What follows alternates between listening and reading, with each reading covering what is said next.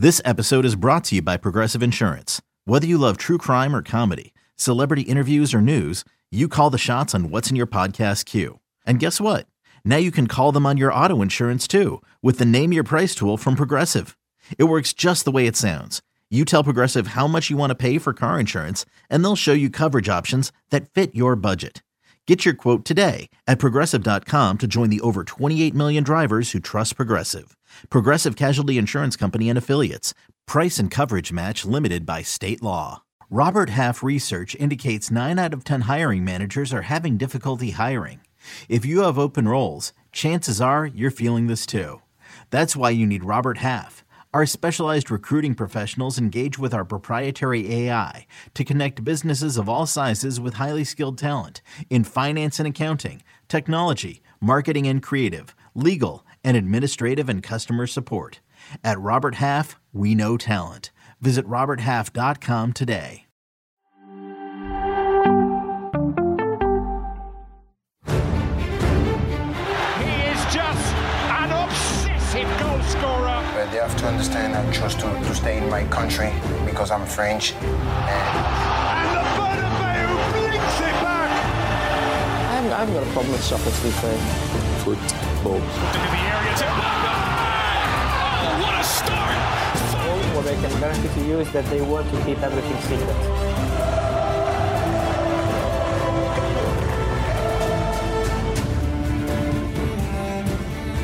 Oh yes, it's that time again. Semi-final of the UEFA Champions League. What a game we had today. Welcoming everyone in the House of Champions today. We got Michael Hood, Jonathan Johnson, and an angry yet happy Nigel Rio Coker. What's up, boys? Nigel, I'll start with you. What's up with your face? That's how rumors start. I'm not angry. I'm very happy. And I'm happy to see my boy JJ. And I know you identify as a Rangers fan, so whatever. Michael is the kiss of Drake. So Michael's just Michael. I'm happy to see you guys. You look very merry there. JJ, how you doing, buddy?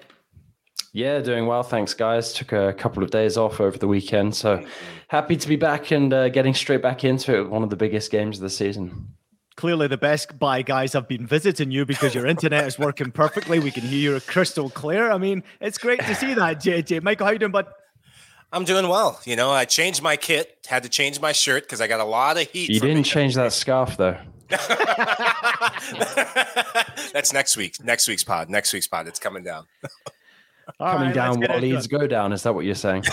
Ooh, danger. We do have a question coming in from Serge before we get started. He says, where's James Bench? Where's James Bench?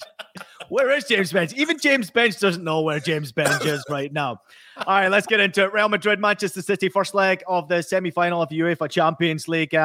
Great goal from Vinicius Jr. 36 minutes into the game. The assist from Camavinga was absolutely class. One shot on target, one goal in the first half from Real Madrid. Golf clap there from everybody. And then into the second half we go. Real Madrid pretty much dominating the start of that second half before a moment of brilliance from Kevin De Bruyne, assisted by Gundogan. Kevin De Bruyne, 14 goals for 23 assists in the Champions League from 68 games. And I saw this statistic that popped out to me here. It said that his last 9 Champions League goals were all in the knockout stages. I cannot confirm or deny that statistic right there. I just thought it was pretty cool, and I thought I'd throw in there. Nigel, I'm coming to you first. This was come to me last. Come to me last. Producer Des, if you'd like to cut Nigel out of the show, that'd be great. Michael, I'll come to you first on this one here. Okay. Listen, many people will say this was not a great watch. I loved this game. I was standing up the whole time watching this game. Had no idea which way it was going to go. That's what I want from a semi-final first leg in the Champions League. Great game. Yes, I love that you say that because people who say that have no clue what they're talking about. This is what you want to see in a football match. This is edge of your seat stuff. You could hear the crowd. The Santiago Bernabeu, it is, I almost say the Theater of Dreams, wrong moniker for the wrong club, but it felt that sort of like Shakespearean-esque. Everything on the table. I know it's the first leg. It almost makes me wish that this was the second leg of this semifinal tie. But the big stars, they were all on display. And I was at a local pub with some local university kids, and we were just going through the lineups. Some of the best talents around the world in every position on the field. Just have to golf clap for that. But the goal by Vinny Jr., the quality of goals, the tactical acumen, the ways that both teams at different moments of the match impose their will. I mean, Real Madrid, they are a team of individuals that know how to cohesively put things together and make big plays. Manchester City, it's all about that team ethos, pass, get it to Haaland and get the goals. But today, it was just a masterpiece in football. Didn't show in the scoreline, but if you know football, you enjoyed that. Yeah, I mean, I think it was difficult not to enjoy a game like that, especially sort of a battle of two completely different approaches. You look at the lack of changes made by Pep Guardiola, and to be honest, I'm not really going to criticize that because I feel like Guardiola's game plan for this was to avoid defeat. I actually predicted a 1-1 draw, so I'm quite happy with myself in this one. But, it felt like City went to Santiago Bernabeu to bring it back to Manchester with the tie still alive. They've succeeded in doing that. Real certainly sort of created, the better openings. I thought that Edison had a great game, made some very good saves, especially that one late on from Tchouaméni. Also made a good save from Benzema's header, and there was a bit of confusion about whether that was offside or not. But overall the performances were pretty much as I expected. I didn't think that Real would be as dominant as they were. City, I thought, were below par at times. It does feel like if City, really turned up and, play the way that they did, certainly in that first leg against Bayern Munich, then Real could be in trouble in that second leg. But in terms of a contest, I really enjoyed this. I'm with you guys. I thought it was really absorbing. Well, gentlemen, cheers. That's some rojo. I thought that was an absolute fascinating game of football. I'm with Ian. I'm with all of you. I think if you don't appreciate that, then you don't know nothing about football. These are two top teams with world-class players going at each other.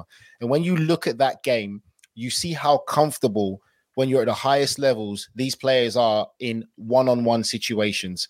I probably would say, in my opinion, I don't think that City have any more to offer than what we saw today. The only difference that City can do is maybe starting Mahrez. I still feel Real Madrid, JJ, just jumping off what you said there, I feel Real Madrid are at their best with their backs against the wall. They know the job isn't done. They're not going to win La Liga. They're going to go to the Etihad knowing what they have to do to win this tie, and that's win that game there. And I feel that that's when you're going to see the best version of Real Madrid. I thought City were a little bit subpar at times in today's game. And then when you watch that game overall, you just feel that there's a lot more, I don't know if there's a lot more dynamism in Real Madrid than there is in Manchester City, with the ability to create and make something kind of happen. And we've said it so many times, you can never rule out this Real Madrid side. I just thought it was just such a fascinating game of football. The individual battles that we saw, the duels. I talk about Rudiger starting against Haaland.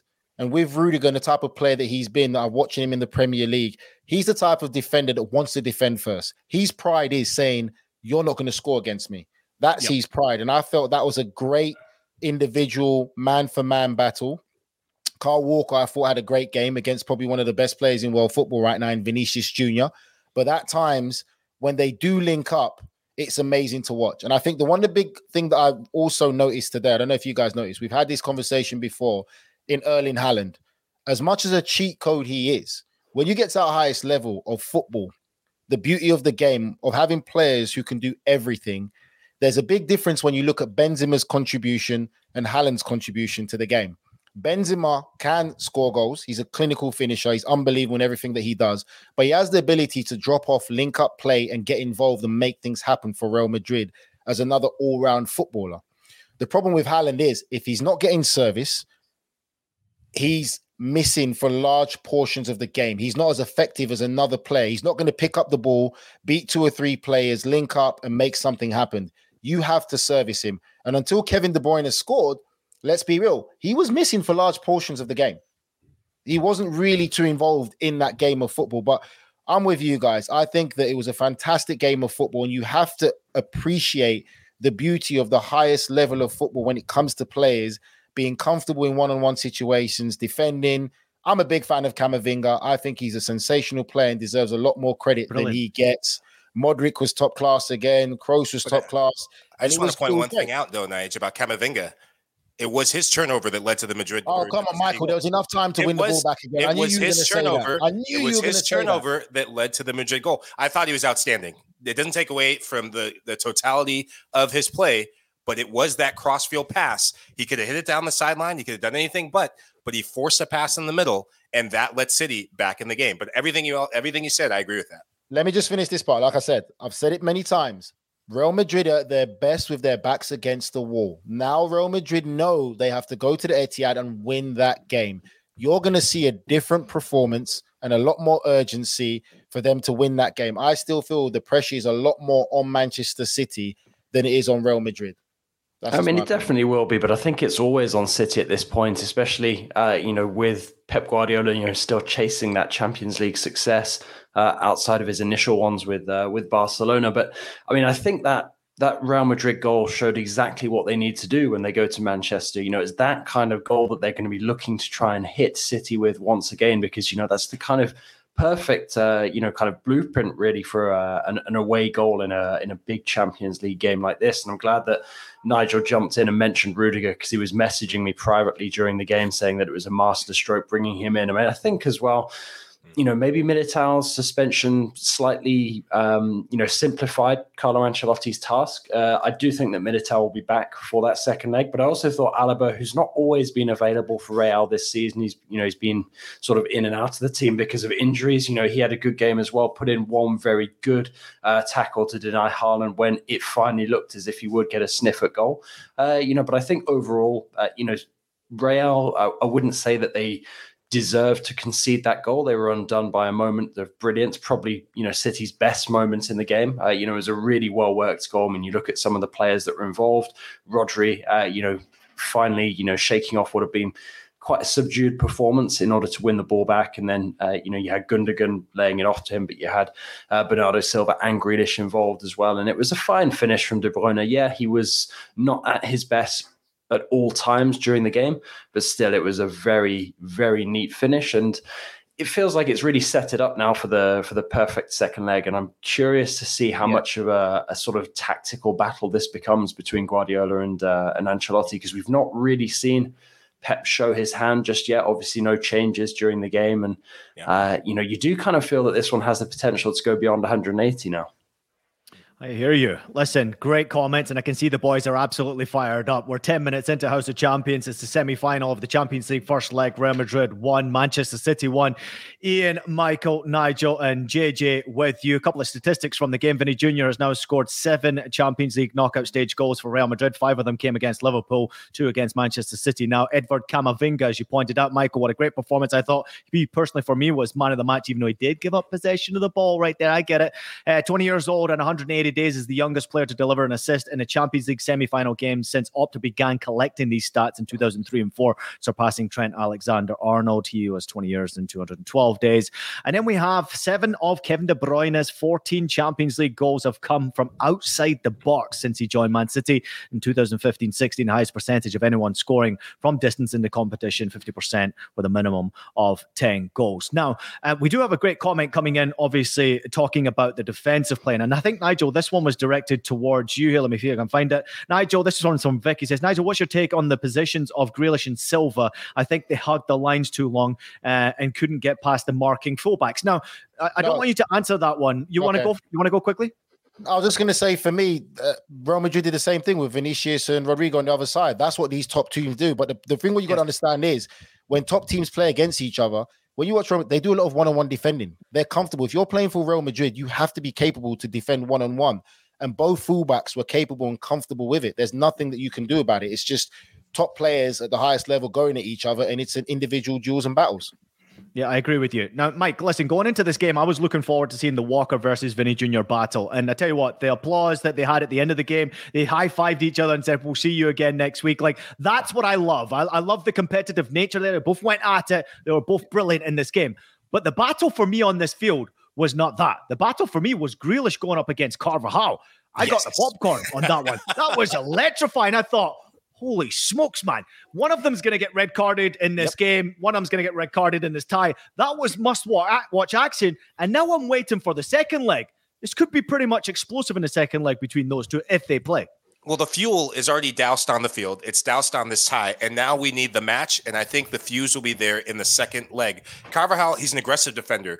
Both he and Camavinga, what they did well was they got tight. They didn't allow either winger to pick up their head, create some space, and I think for Madrid, when they imposed their will on the game, you saw Carvajal say, okay, I've got Jack Grealish. I didn't even recognize Jack Grealish was on the pitch in the second half. I was sitting there talking with some people, and I was like, oh, crap, Grealish is actually there with his headband and his big calves. But where I think Man City could really make an impact, I think you're right, Nigel. I would have loved to see Riyad Mahrez in this match. I think we'll see him in the second leg. He's got a bit more pace. He's got a bit more guile, and he could do that bit of extra where Grealish, it was one-dimensional today, cutting on his right foot. And as soon as you get him rattled, as soon as you make it physical, that push in the back that Carvajal made, he was done from the game, and the mind game started. I think Riyad Mahrez will give a little bit of an X factor and something different for them if he plays. I mean, just to add on to you, Mike, quickly, I think that's a bit of a scary thing when you think about it, though. That's the only real difference I see Man City being able to do. While Real Madrid, they've still got a lot of chink in the armor. And just to add on to that, just to jump on Amy's comment there about the goalkeepers, both of them deserve credit. You're so right. Top-class goalkeepers come up at a big moment. Kevin De Bruyne had a great chance in the first half that Courtois pulled a fantastic save on, where you think that's a goal by Kevin De Bruyne. And then last minutes of the game, Chouamini, how was that pronunciation, JJ? Chouamini. I've heard you do it better. I think you're slurring your words after those glasses of wine. Roja. Chouamini. Yeah. Anyway, what a fantastic strike that was. When I mean that's a sweet strike, strike, and a big save there by Edison. And those are the moments that you need top-class goalkeepers for, and they definitely do deserve credit for that. JJ, I got one for you. Carlo Ancelotti has equaled Sir Alex Ferguson as the manager with the most games in the Champions League history, 190 each now, both of them masters at what they do. Really, this is the questions for you is about what happened in the game from Ancelotti. You surprised by his reaction there? Picked up the yellow card, thought the ball had maybe crossed the line just ahead of the Manchester City goal there. We don't normally see that type of emotion from Ancelotti, but maybe recognizing how big this game really is and how big the tie is. I mean, I think it's probably a reflection of more than just, how big the game is and how big the tie is, because let's be honest, for Carlo Ancelotti, this isn't really a big deal. He's been here plenty of times before. He's triumphed here. He's gone all the way. I think it's more a reflection of how pissed off he is at what's been going on sort of the last couple of months. Because if you listen to some of his press conferences in the lead up to games at the moment, there's always a question about his future. And he gets really sort of riled up and fed up with having to sort of comment on it all the time. There's that speculation about, is he going to take over the Brazil national team, all of that. And I think, that kind of frustration just came to the fore here, probably because, yes, it is, the biggest game, for the remainder of Real's season. Certainly this in the second leg, unless they get to the final. And, I think that it means a lot because, this now is the difference between an average season and another very good season. Because if Real go all the way and win the Champions League, they've added a Copa del Rey for the first time in nearly 10 years. That is still, a big achievement. So that you can say that there's plenty riding on it, and you can understand why Ancelotti is so emotionally invested. I hear you. I respect it as well. Gotta love what happened on the sidelines between these two masters that were in this game. All right, we're going to take a quick break here on House of Champions. More to come from this game when we return. Plus, we'll also get to some of your comments. Selling a little or a lot? Shopify helps you do your thing, however you cha-ching. Shopify is the global commerce platform that helps you sell at every stage of your business. From the launch your online shop stage, to the first real-life store stage, all the way to the did we just hit 1 million orders stage. Shopify's here to help you grow. Whether you're selling scented soap or offering outdoor outfits, Shopify helps you sell everywhere. From their all-in-one e-commerce platform to their in-person POS system, wherever and whatever you're selling, Shopify's got you covered. Shopify helps you turn browsers into buyers with the internet's best converting checkout. 15% better on average compared to other leading commerce platforms. And sell more with less effort thanks to Shopify Magic, your AI-powered all-star. Shopify powers 10% of all e-commerce in the US. And Shopify is the global force behind Allbirds, Rothy's, and Brooklinen, and millions of other entrepreneurs of every size across 175 countries. Plus, Shopify's award-winning 24/7 help is there to to support your success every step of the way. Because businesses that grow, grow with Shopify. Sign up for a $1 per month trial period at shopify.com/Odyssey Podcast, all lowercase. Go to shopify.com/Odyssey Podcast now to grow your business, no matter what stage you're in. Shopify.com/Odyssey Podcast. Okay, picture this. It's Friday afternoon when a thought hits you. I can spend another weekend doing the same old whatever, or I can hop into my all-new Hyundai Santa Fe and hit the road. With available H-Track all-wheel drive and 3-row seating, my whole family can head deep into the wild. Conquer the weekend in the all-new Hyundai Santa Fe. Visit HyundaiUSA.com or call 562-314-4603 for more details. Hyundai, there's joy in every journey. If you're a US-based fan of the beautiful game, Paramount Plus is an absolute must-have subscription from Serie A to the Champions League to NWSL and so much more in between. Not sure it's for you? Then you can try 1 month for free by using the code EUROPE. Welcome back, everyone. You're watching House of Champions. Ian Joy, Michael Hood, Jonathan Johnson, and Nigel Rio Coker. Let's get to some of the comments that are coming in right here. Serge saying that Carlito is pissed with the Brit media always playing down his job at RM. Scally Whiskey saying respect for the kings of Europe. Doubt Riyad Mahrez won't do better than Silva against Camavinga. That one comes in from RM Zidane, which is a great comment right there. Nigel, Ian, no, I was going to ask you a question. Now, yes. a famous football player from England said today that if Pep Guardiola wins the Champions League, that he's the greatest manager of all time. Do you agree with that statement? No. Oh, Michael? No. JJ? I just needed to check that. Who is yours, Nigel, then? Who's yours?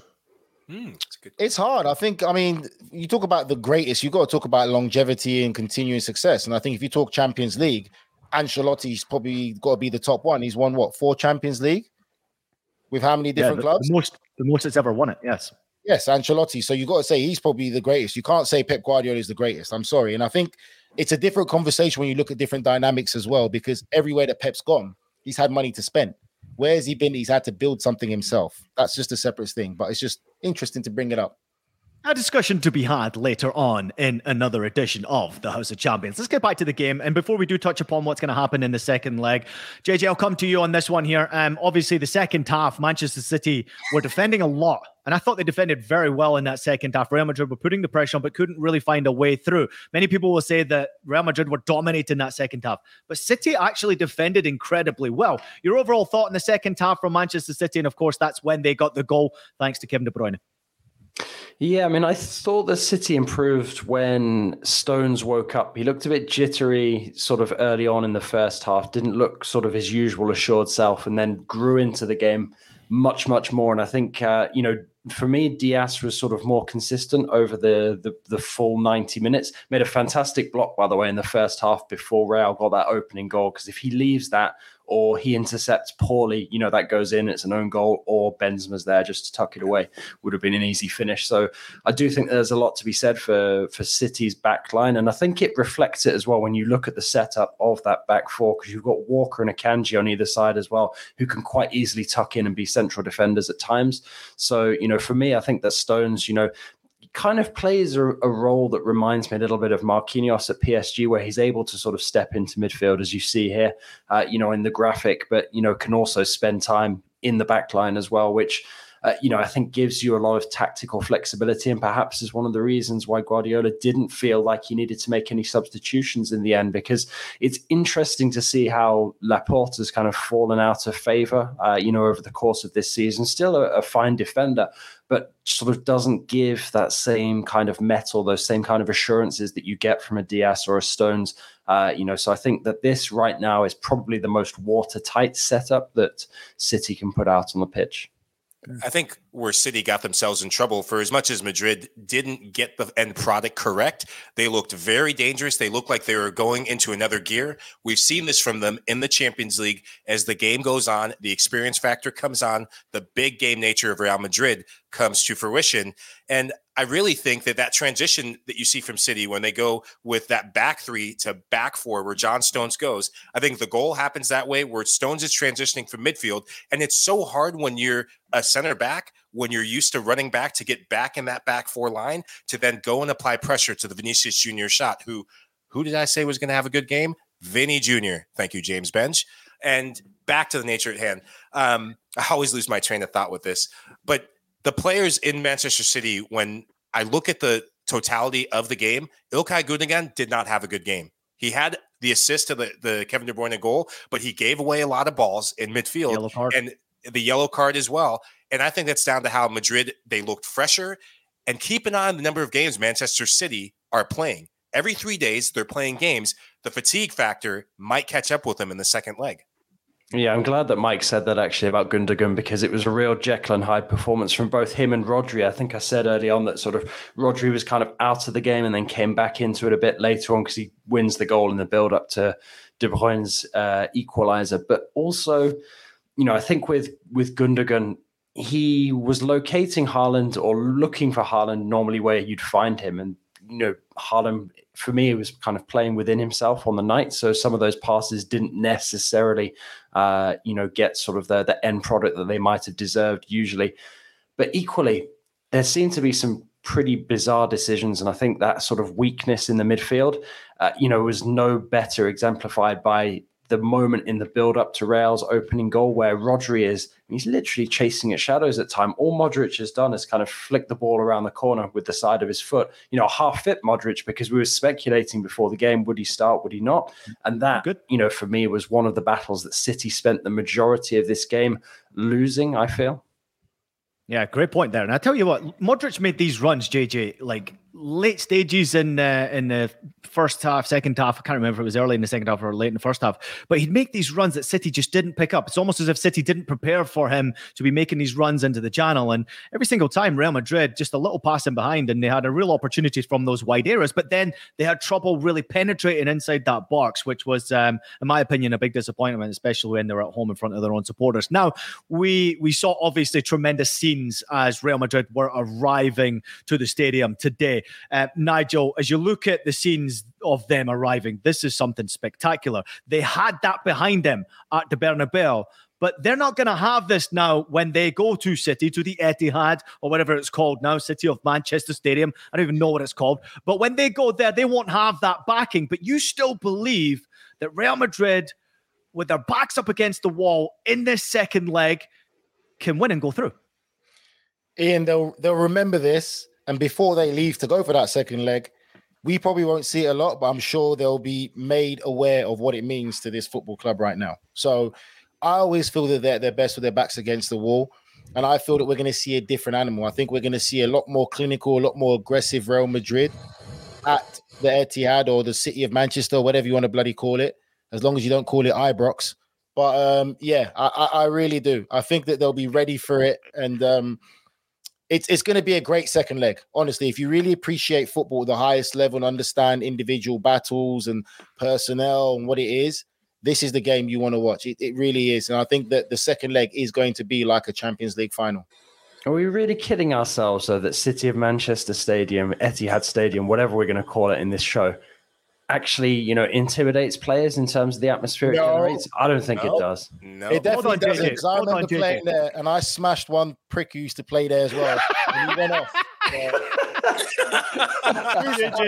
Go to break.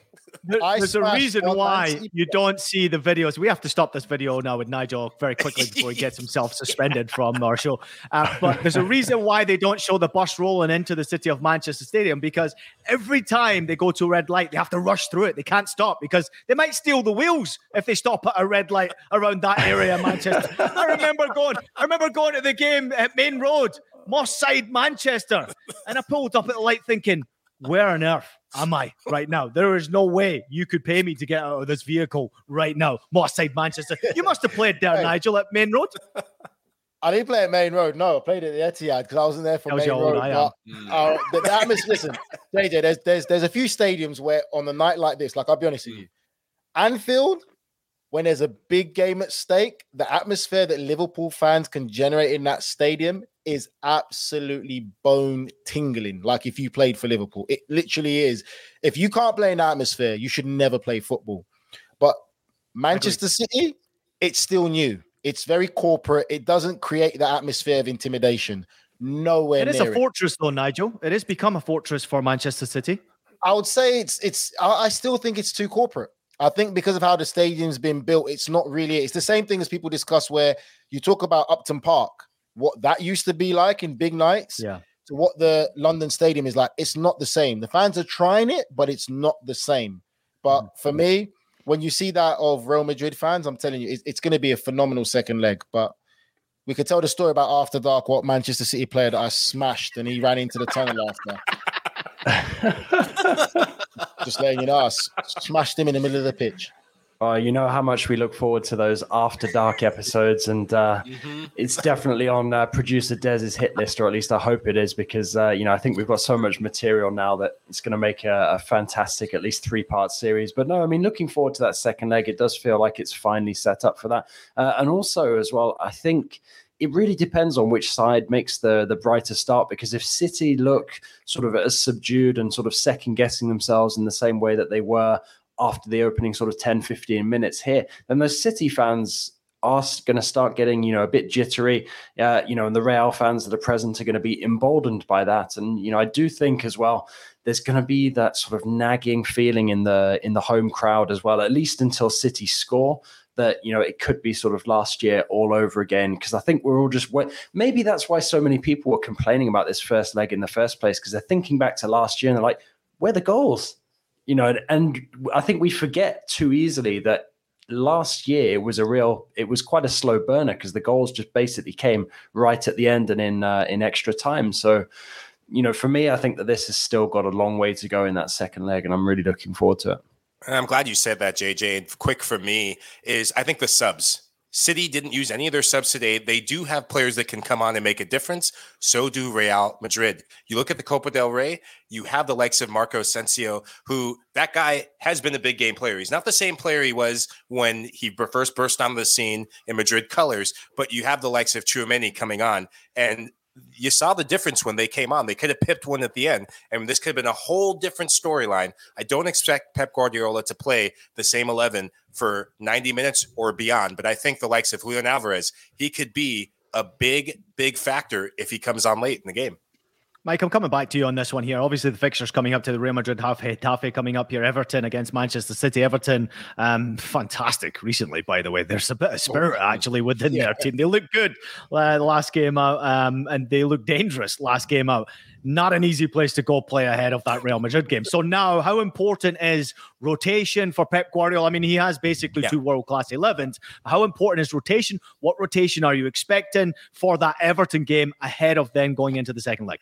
I think you're going to see quite a bit of rotation. Maybe your key figures, I think, are Erling Haaland, because he'll want to get back in goal-scoring form. I think a goal will do him a ton of good to get ready for the second leg. Expect him to start, but I don't expect to see Kevin De Bruyne on the starting 11. We saw it in the last game before this tie, about 6 changes coming into it. I expect wholesale changes. Now, the players who are well rested on the bench, they are still very good players who will be chomping at the bit, because now you are playing for a spot in that second leg. If you're Riyad Mahrez, if you're Julian Alvarez, you could be playing very well to start and pip someone that didn't have the best of games in the first leg. So it's all to play for in that City dressing room.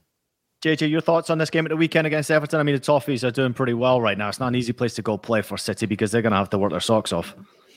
Yeah, I actually, sort of picking my scores for the run-in, I actually went for Everton to get a point here. I thought it was going to be the only time that City kind of slip up in the run-in, but obviously I didn't expect that Everton would go and deliver that thrashing to Brighton the other day. So I don't know. It'll be tight. It really wouldn't surprise me if it's a score draw. Do you know what?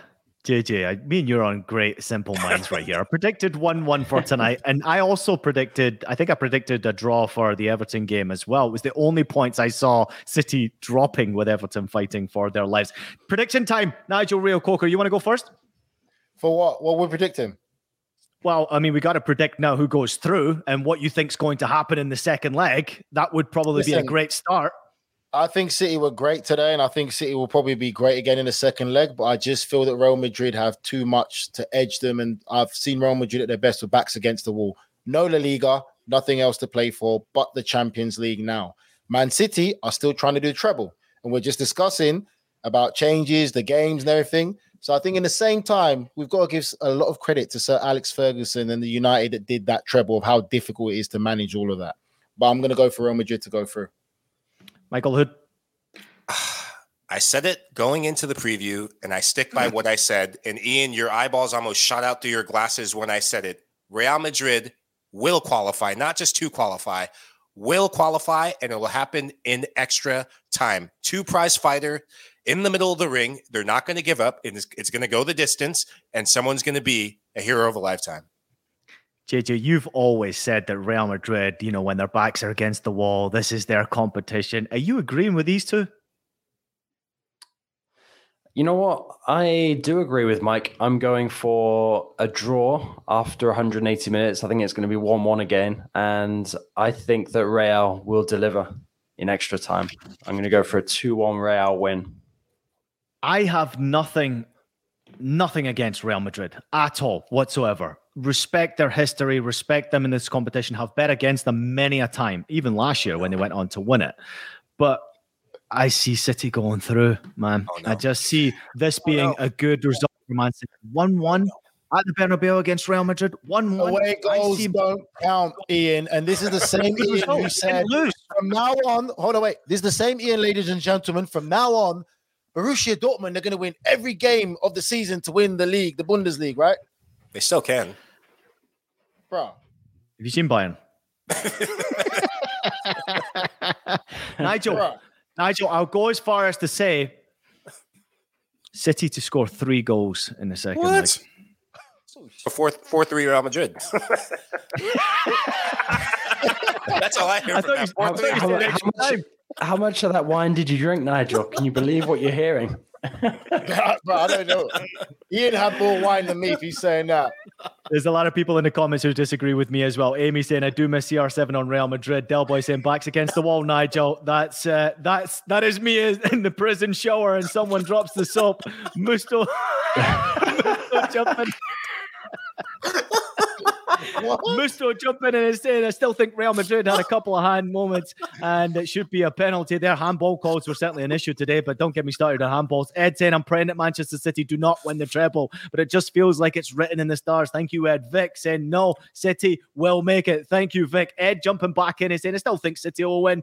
Real Madrid will win at the Etihad. That comes over Hastar, whatever your name is there. RM Zidane, I wonder where he's going to go with this one. I think Real Madrid has a very good chance of advancing, despite the second leg being at Manchester. Mahrez won't do any better against Camavinga. Eduardo was an absolute steal purchase for 34 million. Real quickly, JJ, before we do go to break, Camavinga, you've obviously watched him very closely coming up through the ranks, getting this massive move. What's a performance? I mean, he can play in multiple positions, but seeing him playing in this position and playing in the fashion that he's playing, fabulous, man. Absolutely fabulous. Yeah, it is. And I think as well, his physical development over sort of the last 12 to 18 months has been really impressive, because when that opportunity opens up for him to potentially move into midfield, which, let's face it, could happen. I do think that Real will probably move on from Ferland Mendy and, will probably bring in somebody who's more of a positional specialist than Camavinga is. But if you put this Camavinga back into midfield on a regular basis, sort of when they're rebuilding in the after Toni Kroos and after Luka Modric era, that is going to be a really mean midfield. When you've got Camavinga, Tchouaméni, Valverde, I think they really are set. Bellingham too. Luka and Kroos for another year as well. Holy smokes, that's going to be some midfield. They're going to be signing 10-year contracts at this rate. You'd be upset learning under those two class players. All right, producer Brez is yelling at us to get to break. You are watching. Before we get to break, are we just going to let's go right now before Nigel says anything that will get us all in trouble. Are we going to ignore that shower comment? So drop the shower. Another day is here, and you're ready for it. What to wear? Check. Breakfast, lunch, and dinner? Check. Planning for what's next and how to save for it? That's where Bank of America can help. For your financial to-dos, Bank of America has experts ready to help get you closer to your goals. Get started at one of our local financial centers or 24/7 in our mobile banking app. Find a location near you at bankofamerica.com/talktous. What would you like the power to do? Mobile banking requires downloading the app and is only available for select devices. Message and data rates may apply. Bank of America NA, member FDIC. Welcome back to Prison Talk and Dropping the Soap and Shower. This is Ian Joy alongside Michael Hood, Nigel Rio Coker, and Jonathan Johnson. Just kidding. Welcome back to House of Champions, everybody. Let's get into the action tomorrow. AC Milan against Inter Milan. Producer Des has put some great notes here for me to read out for you. Some comments from the presser. Stefano Pioli said he was sacked by Inter Milan 6 years ago. Today discussed Rafael Leao in today's presser. He's worked on the grass. Tomorrow he'll try to push, and then we'll see if he's good to play. He also added, I'm going to bed peacefully tonight. Rafa and the doctor will inform me of players' conditions. If Leao is fine, he'll be called up. If he is not well, he will not be called up. I've often used Salamakers in training on the left-hand side, and he's always looked good. He has excellent characteristics, and we'll see what choices I will make tomorrow. Thoughts on that one right there, Michael Lahoud? This isn't the final. This is a big game. It's a derby. Emotions run high. But if you risk your best player who has gotten you to this point, who's been your best player from last season, reigning Serie A player of the year, and you overdo it and overcook it, it is not worth it. You still have the second tie. I expect Rafael Leao to, at best, be on the bench. You save him for the second leg because it's not like you're going that far down the road. You are playing at the same stadium with a very familiar opponent, and you're playing against an Inter Milan team that will try and be physical. Inter will know that Leao is coming off an injury, and they will try and hurt him or be very physical. It's the nature of football, but I wouldn't risk it. JJ. Yeah, I mean, I think for me, this one reminds me a bit of when PSG were coming into that first leg against Bayern, and there was all that speculation about Mbappe. Sometimes when you have that kind of debate regarding one individual, you kind of overshadow sort of what the team is capable of achieving. And obviously Leao has been a huge part of that, played a phenomenal, assist for Giroud against Napoli. But, Milan, hopes don't sort of live and die by whether Leao, is able to feature in this one. I think what really needs to happen is they need to get this right tactically. That's on Pioli to sort Milan out. Realistically, this tie is really unique in that neither team is going to feel like they're playing an away leg at all. Yeah, sure, it's going to be sort of, I'm not going to say strange because they do it every season, but, they're going to be at home, but there's going to be sort of, not their fans, for one of the games. But I feel like if Milan can deliver the right performance tactically, they won't be as overawed in the second leg when they're considered, the away team at San Siro. So for me, I think this one's all about sort of hanging in there, almost setting up for this one, kind of like Pep Guardiola set up City against Real, knowing that if they come away with the draw, that's great. That's what they came for. If it's sort of a narrow defeat, might not be the end of the world, but maybe not expecting to win.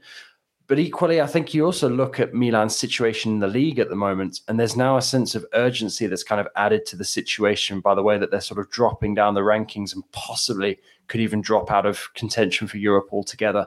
So I can understand why there is that temptation to try and throw Leao in, but if Pioli bends to that, I think that really risks derailing, Milan's season before these two legs have even played out. Mm-hmm. Yeah, I don't want to regurgitate what these two fine gentlemen have said, but they're 100% right. I think the only... Who are you laughing at?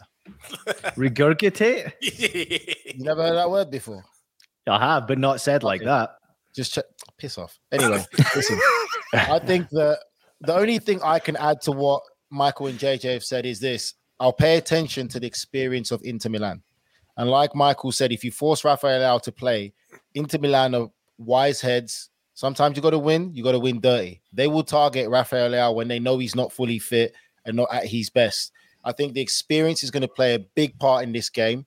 Rafael Leao definitely is a match winner, but at this stage of the Champions League, it's a lot about tactics. You have to be smart. You're not going to win it in the first leg. You very rarely see at this stage of Champions League that teams are absolutely battered and they're out of the competition. So, like you said, it's about patient approach. You've got the second leg to come. If you can get Rafael Leao to be ready for that second leg, he is a match winner.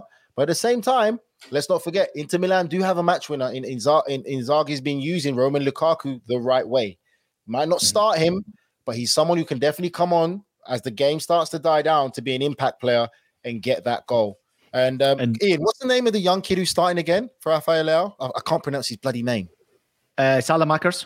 Yes, Salamakers. I like him. Yes. I like him a lot. Yeah, I think he's very good to come in to fill in for Rafael Leao. He's Belgium, right? From Belgium. Yeah, and he got commented, obviously, by Pioli here. Let's, Mike, turn our attention to Inter and Inzaghi. He was responding to Pioli, who were saying that Inter are favourites in this game. He said, not favourites. We have seen the matches are all stories in themselves. We don't hide, and we know that with heart and head, we want to play it together in the best possible way, knowing that it would be a huge step to take with determination, running, and aggression right there. Playing on the fence right here, but just a couple of the results. Empoli 0, Inter 3, Inter 1, Juve 0, Inter 3, Lazio 1, Hellas Verona 0, Inter 6, and then they obviously beat Roma by 2-0 at the weekend. Inter are in great form going into this one. They've got Lautaro playing incredibly well. I know we're talking about obviously Lukaku maybe being an impact player from the bench. Maybe he starts in this game. We don't know which way they want to play. But Lautaro, even though his stats are not great in the Champions League, he's red hot right now. He's a player that they need to get red hot. He's been missing in action for much of this Champions League campaign.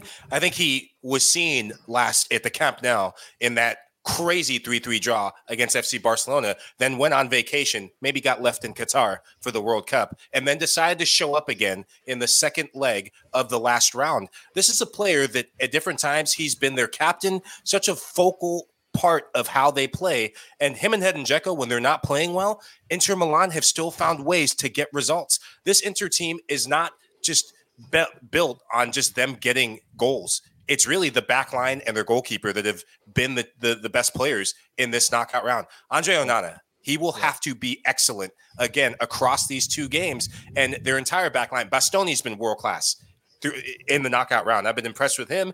DeMarco's really come up, and the midfield three. I think the game is really going to go down to what happens in which team defends well.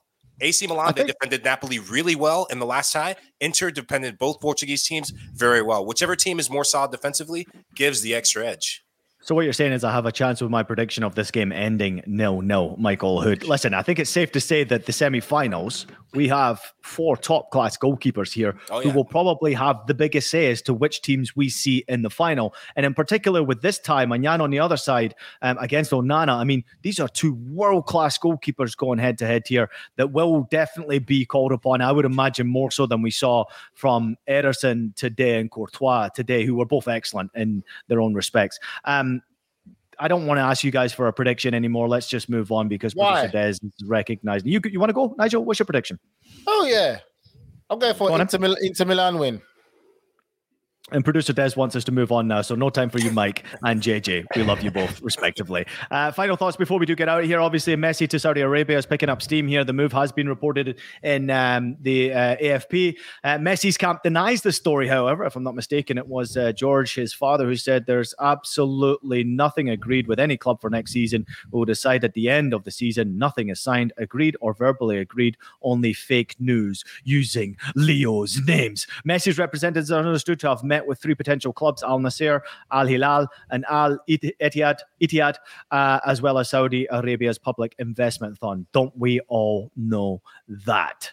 JJ, I'm coming to you on this one because obviously this one's a very complicated situation. He's now back at training. Can you maybe give us an update on that one? And what's your overall thought on this recent statement? Yeah, he is back in training, which was an interesting one. I mean, with regards to the statement, doesn't surprise me because let's face it, you know, if Messi ends up deciding that he wants to go to Saudi Arabia, that offer's still going to be there in a couple of months' time. It's not going to go away. But we know that Messi's priority is to stay in Europe. You know, he still wants another crack at the Champions League. And realistically, for him to achieve that or to even have a chance of that, he needs to give Barcelona maximum time because they can't just make the changes needed in order to try and bring him in overnight. You know, it's going to take a lot of sort of financial gymnastics, a lot of unexpected transfers, players being sacrificed. You know, there's also been some reports earlier today suggesting that Barca are very close to confirming that Sergio Busquets is going to be leaving the club. You know, could that perhaps pave the way for Messi to return one last time? It's difficult to imagine. You know, obviously, you know, when you sort of separate the kind of romantic element of it, I mean, it's hard to imagine any club in Europe really sort of wanting to take a risk on a veteran Lionel Messi after 2, let's face it, unsuccessful years with PSG, despite the fact that the second has been much better than the first. In terms of his situation with PSG right now, he is back in training individually on Monday, which was a bank holiday in France, and the day after a win over Troyes anyway. But he trained today with his teammates. So now it creates an interesting dynamic ahead of the weekend. Could he feature against Ajaccio? Will PSG potentially throw him to the lions of the fans who were there chanting outside of the offices last week? I guess we'll see soon. But no, it's certainly one that feels like it's got plenty of legs ahead of this summer. But for me, I'd be really surprised if Messi made an early decision. I think for me, Ian, with this whole Messi situation, I'm just going to throw something random out there, just randomly out there. JJ says that Messi wants to stay in Europe, right? More than likely, Newcastle United are going to make the Champions League. They need a marquee signing. Messi goes there, plays Champions League football. He'll be a god in tights in Newcastle. God in tights. Wait, Ian, why are you covering your head for? Plays there. Then from there, later on, he can go to Saudi Arabia. All right, I see your Messi in Geordie land, and I raise you Neymar at St James's Park. I know the Neymar one's going to happen. Yeah. No, but honestly, in all seriousness, though, I don't know. I just personally feel I wouldn't rule out the Saudi thing. That's what I would not rule out for Lionel Messi. I know people say about him coming to the MLS, getting shares in a club, and I've had conversations with people saying that. I'm like, the money he's being offered in Saudi Arabia, he could buy any football club in the world and have his own football club. Why would he come to the MLS just for shares when he can buy a full football club?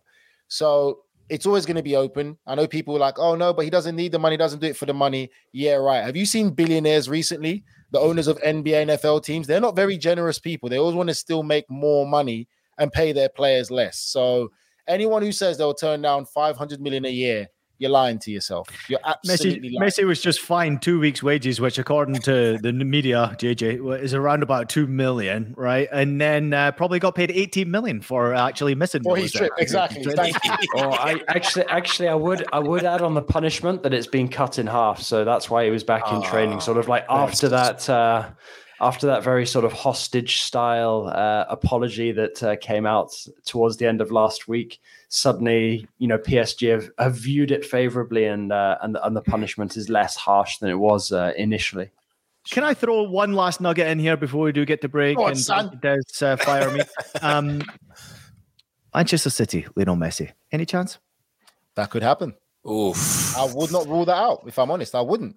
If Messi's on that field today, surely that would have to come from Guardiola, though, because if you're a Premier League club, especially one in Europe, and you're looking at a 36-year-old Lionel Messi and expecting him to stand up to the rigors of not just the Premier League, the League Cup, the FA Cup, and the Champions League as well. No, he doesn't have to play every game, but you need to be able to rely on him for the wages you're going to be paying him. They will rely on him because look at the things he's got around him. Erling Haaland with Lionel Messi's vision. Oh my God! Forget about it. But then what does that suddenly do to Alvarez? I know. I was thinking, look at the smile on his face. He's just wound it up. He's just thrown it.